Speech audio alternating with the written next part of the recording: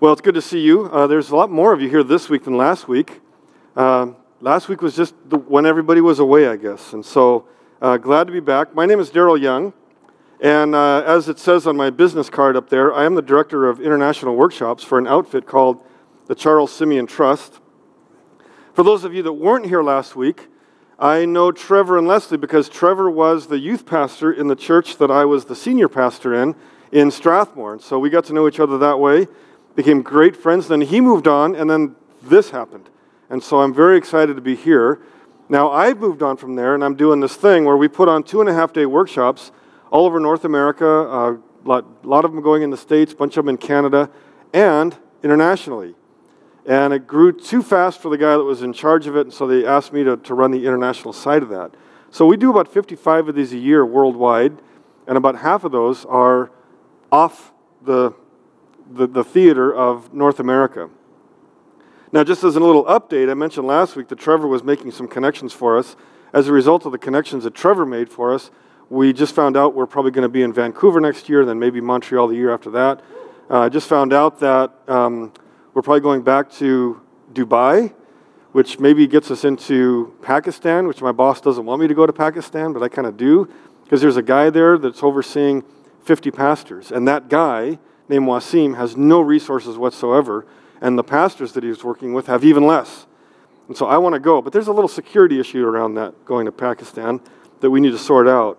I was just in the Dominican Republic, and then next month I go to Malaysia and the Philippines. Philippines will be the first time we're going there. So these doors are just popping open all over the place. But I want to show you a little bit of India. We're going back to India in February, and we have 4 workshops happening there. And so if you ever watch, there's a show that comes on, I forget the name of it. Maybe you've seen this show a couple times. Are you thinking of the show I'm thinking of? No, it's called Amazing Race. And they go all over the place and they ride around in these things. I put this up because everybody watches the Amazing Race. And that's a tuk-tuk. You can squeeze, 4 or 5 guys if you really push it into the back of that thing and just bounce along these roads. And it's a really great cultural experience to ride around in a tuk-tuk with an Indian wild man who's driving the thing. So I put that up there for that. That's a little bit on the lighthearted side, although those things swarm the streets. They're everywhere, along with all the cows and donkeys and just people walking around and cars, which, some of these guys have these really nice cars. The nicer your car, the more right-of-way you think you have. And so it's just crazy. But there's also this reality here. We were just walking around taking pictures. It's kind of bright in here, so you can't see it that well. But that's just a guy sitting on a mat. That's his whole world. Everything he's got is right there. And he's literally reaching out, can you give me something that will help me through the night? Because he's looking for something just for one night. He's not thinking about a 5-year plan. He's thinking about a 5-minute plan. And his 5-minute plan is just, I need to survive. And you see this all over the place. India's got about 1 billion people. They're going to surpass the population of China in the next 20 or 30 years. They have no infrastructure to handle this at all, although they're trying. And there's a great rising middle class in India, and the church there currently has more Christians than the population of the United States. But there are no seminaries, there's no infrastructure to train these pastors. And so when we go, a lot of these guys they've maybe taken a little bit of seminary, they've done some of that, but so many of them just have nothing. I would say that most of you have a theological library that's better than most of the pastors that we train over there. I'm not talking about you being pastors with a whole library, I'm talking about you being lay people, just the average Christian. Your Christian books probably exceed what most of these guys have, a whole room full of 30 of them all put together. Now, there are signs of life here. This next picture is a guy named Christopher David. He grew up in a Christian home that goes back 3 or 4 generations. So how does that happen? Well, some of the first missionaries got into India 200-300 years ago. So there's a strong Christian tradition in India. There's a whole bunch of them. And he grew up in a great Christian home, but he stepped away from it. He got kind of enamored with the idea of atheism or other philosophies, and so he stepped back from his Christian faith and explored that. But then he started reading a guy named C.S. Lewis, and just through this intellectual rediscovery, came back to his Christian faith. And so we met him, and we've got our eye on him. He's going to be going to a seminary, and hopefully he'll be one of our trainers, because what we want to do is get them teaching this material. I think the next slide just proves that I actually went and did some of this. Yeah, that's me. There's my interpreter there. We do a lot of things through interpretation. What's funny, though, is if we have a room full of Indian guys like this, and I'll say something, then it'll get interpreted, if the interpreter messes up, the whole room will come alive because half of them speak English. And so to be an interpreter there is kind of a challenge, but it does make the whole process pretty cumbersome and kind of difficult. And then I think I have one more picture here. Yeah, that's Edwin.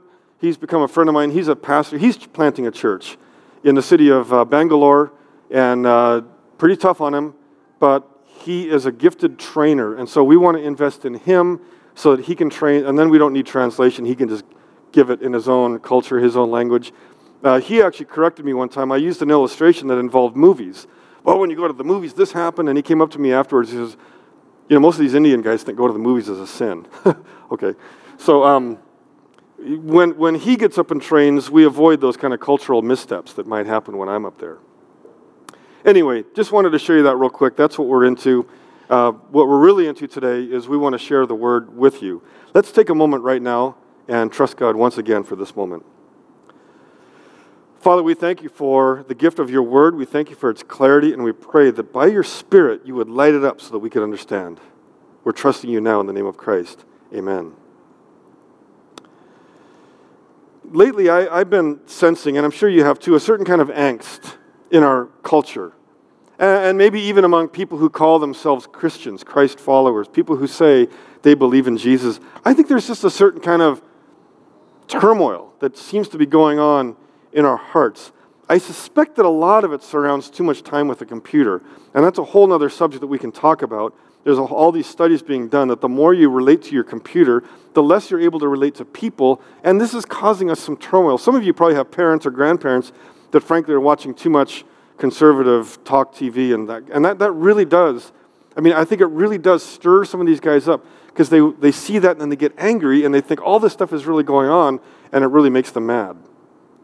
I have the opposite problem with one of my daughters. She watches too much of the stuff on the far left, and that's making her angry. And so I think we devote ourselves to these things too much. So I think there's three distinct but possibly related issues. One is discouragement over modern public life. And I think, again, exacerbated by our time that we spend with media. And the second, I think, is dissatisfaction with our relative wealth. And you might say, well, I'm not wealthy. And I'm here to tell you, absolutely, objectively, yes, you are. I don't want to hear any complaints. If you are on social assistance and you're in this room, you're probably in the top 10% of the wealthiest people on the planet. If you have a job and if you drove a car here, you have a place to go, whether you rent it or not, you're probably in the top 1 or maybe the top 2% of wealth on the planet. Yet, with all of the wealth that surrounds us, we're dissatisfied. We're not happy. Because we tend to look up to see who's wealthier than us. We go, oh. We don't tend to look down and see how opulent our own lavish lifestyles are. So discouragement, I think, over just what we're feeling and sensing around us in the culture, dissatisfaction with the wealth, and then a certain kind of loneliness. And I come back to this idea of the media. The more connected we are, the more lonely we feel. In fact, I'm sure that most of you would be fascinated by a book by Sherry Turkle called Alone Together. She talks about how this relationship with our telephones, our cell phones, is not really connecting us. It's actually separating us. In fact, she has this line that I'm sure you will resonate with you. I think it's a line that captures the essence of the book, and it's this: we'd rather text than talk. There's truth in that, isn't it? Back in the old days, when you used to phone somebody, when I was, and when we were younger, you would phone somebody, and if you got the answering machine, you were disappointed. You went, oh, I got their answering machine. Well, things have changed. Now, when you phone somebody, you're secretly hoping that it'll go to voicemail. You're laughing because you know it's true. Well, all of this is part of a certain kind of loneliness that we're feeling in our days. And so, in the face of this disappointment and loneliness, what do we need? I think we need this, and hear these words carefully. I wrote them carefully. We need a vision for our eternal physical destiny that is seen through the lens of our current physical reality. I'll say it again. We need a vision for our eternal physical destiny that is seen through the lens of our current physical reality. Notice the wording there. You might say, well, why not heavenly? Why didn't he say our eternal heavenly or our eternal spiritual destiny? Well, we're going to get to that. And I think it makes a big difference. Psalm 30, turn in your Bibles if you have one, to Psalm 30. It portrays a life-restoring God who takes care of his own. Psalm 30 portrays a life-restoring God who takes care of his own. Let's begin reading. We're going to start in verse 1 and just go to verse 3. Psalm 30, verse 1. I will extol you, O Lord, for you have drawn me up and have not let my foes rejoice over me. O Lord my God, I cried to you for help, and you have healed me. O Lord, you have brought up my soul from Sheol. You restored me to life from among those who go down to the pit. Well, the first thing he does here is he praises the Lord for protection, for healing, and for restoration. And he uses an amazingly powerful image here. He says that you have drawn me up. The imagery of that word is as if you have a bucket on the end of a rope and it's down there in the water and you draw it up. You're drawing this bucket up out of a deep well, out of a darkness. And so that's the image here. We have been drawn up out of darkness. We have been drawn up out of this terrible place up into the sunlight. So picture the Lord doing this with a rope and just pulling you up. That's the idea. You have drawn me up. And good things have happened to him when he was drawn up. First is protection from his enemies. You have not let my enemies stand over me in victory. Maybe you see, a boxing match and the one guy knocks the other guy down and he stands over him with his fist being pumped in victory. And the psalmist is saying, you didn't let that happen, Lord. You did not let my enemies overcome me. So that was one. What's the second one? Healing. You have brought healing. You have healed me. Is anyone here sick? Is anyone here have some physical trauma? Well, there is healing here. In some ways, I think this whole psalm is about healing. And then third, in verse 3, he says restoration. He was almost dead. In the psalmist's idea, in David's idea, it's like it was so bad that it was as if he was already dead. That's how he felt. You have to be reminded here that this is poetry. Psalms are poetry, and so they express things, they express feelings. Sometimes it's kind of exaggerated. I think that's going on here. He's saying, I was in Sheol. We talked about Sheol last week. It's not necessarily hell the way we conceive of it. In the Jewish mind, it's the place of the dead. It's the underworld. It's that darkness down there where dead people go. And he's saying, I was like that. And you have brought me up. You have restored me to life. Well, there's some good things going on already. Let's keep reading. Look at verses 4 and 5. Sing praises to the Lord, O you his saints, and give thanks to his holy name. For his anger is but for a moment, and his favor is for a lifetime. Weeping may tarry for the night, but joy comes with the morning. That's great news, isn't it? Think about that. If God is your Father, it's good to know that if you mess up, he's only going to be angry for a minute. But his favor is going to be on you for a lifetime. This is great news. So no wonder the psalmist is saying, yeah, I might weep during the night, but in the morning, a sunrise. And you probably experienced that in your own life. Maybe there's something dark going on, something calamitous, something difficult, something impending, and at night it can just seem worse. But the sun will rise in the morning. And when the sun does come up, sometimes even that just can offer a little bit of perspective. I've got a new day. Maybe I'll get after this thing. Maybe I'll face this thing. Maybe it will work out. Well, the psalmist is saying that in his dependence on the Lord, yes, weeping might carry on through the night, but joy comes in the morning. Well, what often happens to us happened to him. Let's read verses 6 and 7. As for me, I said in my prosperity, I shall never be moved. By your favor, O Lord, you made my mountain stand strong. You hid your face. I was dismayed. I think what he's doing is he's reflecting back here. He's reflecting back on his journey, and what happened was things were going pretty well, and so he presumed upon God's kindness. In his prosperity, he let down his guard. He said, I'll never be moved. I'm in a strong place. And again, we can totally relate to this. Things are going well. Maybe you step back a little bit from your dependence on the Lord. Things are going well. Maybe you step back a little bit from your commitments. And that's happened to him, the danger of pride. And so what he's doing here as he's writing this is he's remembering that complacency. He's remembering that moment of self-confidence. And he got stung by it. It got him into trouble. So he remembers about crying out to the Lord. Look at verse 8 now.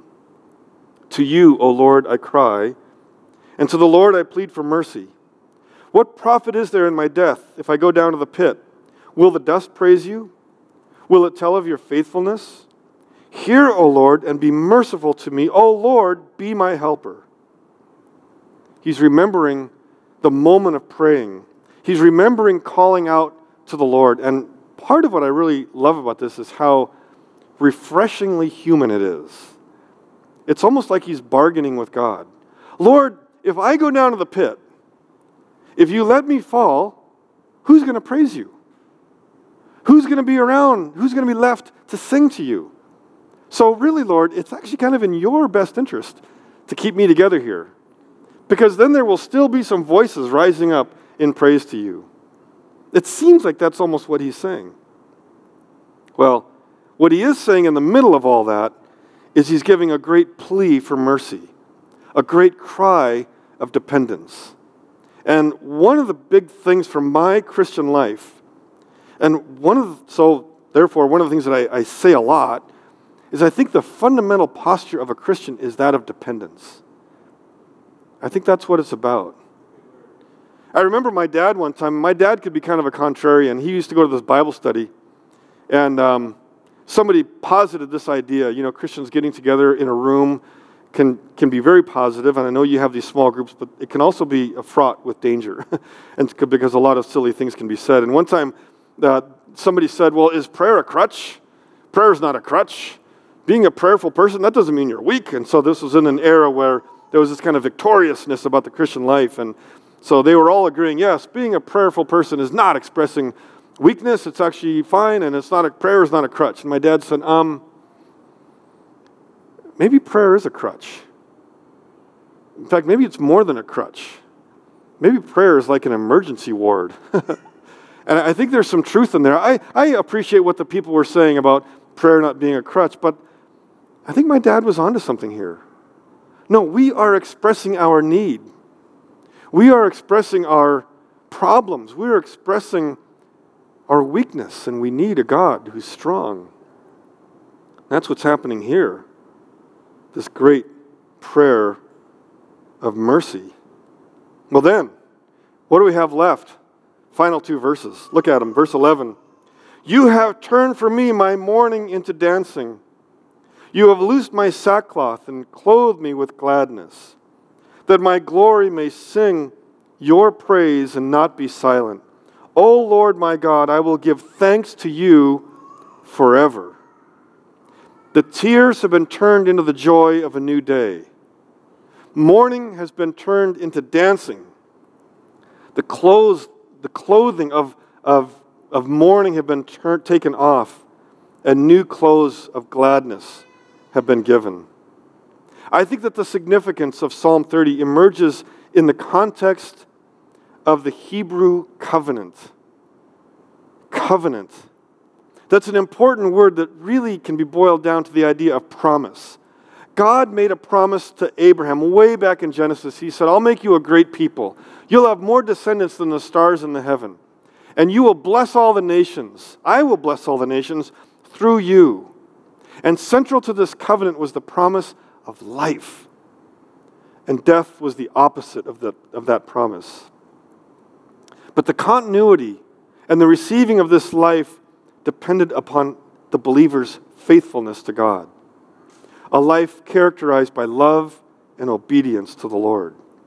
But the psalmist, he fell into the trap of complacency, of this false sense of confidence that can overcome us when things are going well. He thought he was secure, standing strong, but then he got struck down by some kind of sickness. It shattered that illusion of immortality, and it brought him to the face of death. And he feared the very real consequences of that, and so he turned to the Lord. And that started him on the road back to health. And I think this is a very human journey. I think this is where we are. And he had a new awareness of the source of that help, and a new awareness that would restore him for eternity, for all of his life. And so his praise should continue forever. Well, how is it going to work out that David would praise the Lord forever? How will it work out that any of us, or all of us, would have an eternity of praising the Lord? I think ultimately it happens through the resurrection of Christ. So we have here, He is risen. He is risen means something very powerful for you. What He is risen means is that in a very real sense, you are risen. Paul told the Colossians, you are seated in the heavenlies. There's a sense where the reality of His being resurrected and ascended is already your reality, but there's another greater reality still to come for each one of us. So when we say He has been resurrected, the reality is, the truth is, the promise is you will be resurrected as well. Did you know that? That's the promise for you. Now, what does this mean? Let me put it another way. What happens when I die? Let me put it another way. What happens to me when I die? This is something that I'm afraid doesn't come out enough in our Christian funerals. I have a problem with the way a lot of funerals are done. You're going to go to a lot of even Christian funerals, and you're going to hear that Uncle Joe maybe he's floating in the rafters, looking down at us now. Uncle Joe's not up in the rafters. He's talk about a better place. You'll often hear, well, Joe's in a better place. Yeah, he's in a much better place than the rafters, looking down and worrying about, our food at the reception or how much fun we're having. Where is Uncle Joe? Well, Uncle Joe, his spirit is now with Jesus. This is what we understand from Scripture. Absent from the body is present with the Lord. So his spirit now has gone to what the Bible calls heaven, which is a spiritual realm that we can't see and feel right now. Where's his body? Well, it's wherever we put his body. It might be in a casket, it might be cremated. We put his body in the ground, and his body is decaying. Until a moment in the future. We don't know when it's going to be. But at some point, there's going to be a really loud trumpet blast that everybody on earth will hear. There's going to be a really bright flash. And there's going to be a cry of an archangel that every human will hear. And in that moment, Jesus will return to the earth. Jesus, in his physicality, will return to the earth. And he's going to bring with him all those people who have ever died before. He's going to bring their spirits, and they will be connected to their bodies. So graves are going to pop up open all over the world. And people physically will be rejoined with their bodies. And those people, us, are going to walk on the earth. Now, it's not going to be just this same earth. This earth is decaying. Our bodies are decaying. You're going to get a new body. We're going to get a new earth. This is called the new creation. And this is a reality that blows away any idea of floating around in heaven for all of eternity. But I'm afraid that this is the idea that's drifted into our thinking. When we die, we go to heaven and we float around on clouds for eternity. There's two problems with that. One is it sounds very boring. It's not compelling at all. And the other is that it's not the Bible's description at all. Yes, we will go to heaven temporarily. In fact, remember that old song, "This world is not my home, I'm just a passing through. My treasures are laid up somewhere beyond the blue." This reflects this terrible teaching. I hope you guys didn't sing that song a couple weeks ago here. It'd be better to put it, "Heaven is not my home, I'm just a passing through. Treasures are laid up somewhere here on this earth." Someone needs to rewrite that lyric. We're going to pass through heaven and return to the earth and live a physical reality here. You're saying, that sounds weird. Sure, fine. Let's turn to Romans chapter 8. Just real quick, look at a couple verses. Romans chapter 8 and verse 23 says this, "And not only the creation, but we ourselves who have the first fruits of the Spirit groan inwardly as we wait eagerly for adoption as sons, the redemption of our bodies." Our bodies are going to be redeemed. And so this talk about, the body, it's just a tent, it's just a corrupt, awful physical tent for the Spirit. No, that's not the Bible's idea at all. Our bodies are temples of the Spirit. Our bodies mean something. That's why we're so profoundly pro-life in so many ways. Look at 1 Corinthians 15. 1 Corinthians 15:51 says this, "Behold, I tell you a mystery. We shall not all sleep, but we shall all be changed. In a moment, in the twinkling of an eye, at the last trumpet, for the trumpet will sound, and the dead will be raised imperishable, and we shall be changed. For this perishable body must put on the imperishable, and this mortal body must put on immortality. When the perishable puts on the imperishable, the mortal puts on immortality, then shall come to pass the saying that is written, Death is swallowed up in victory.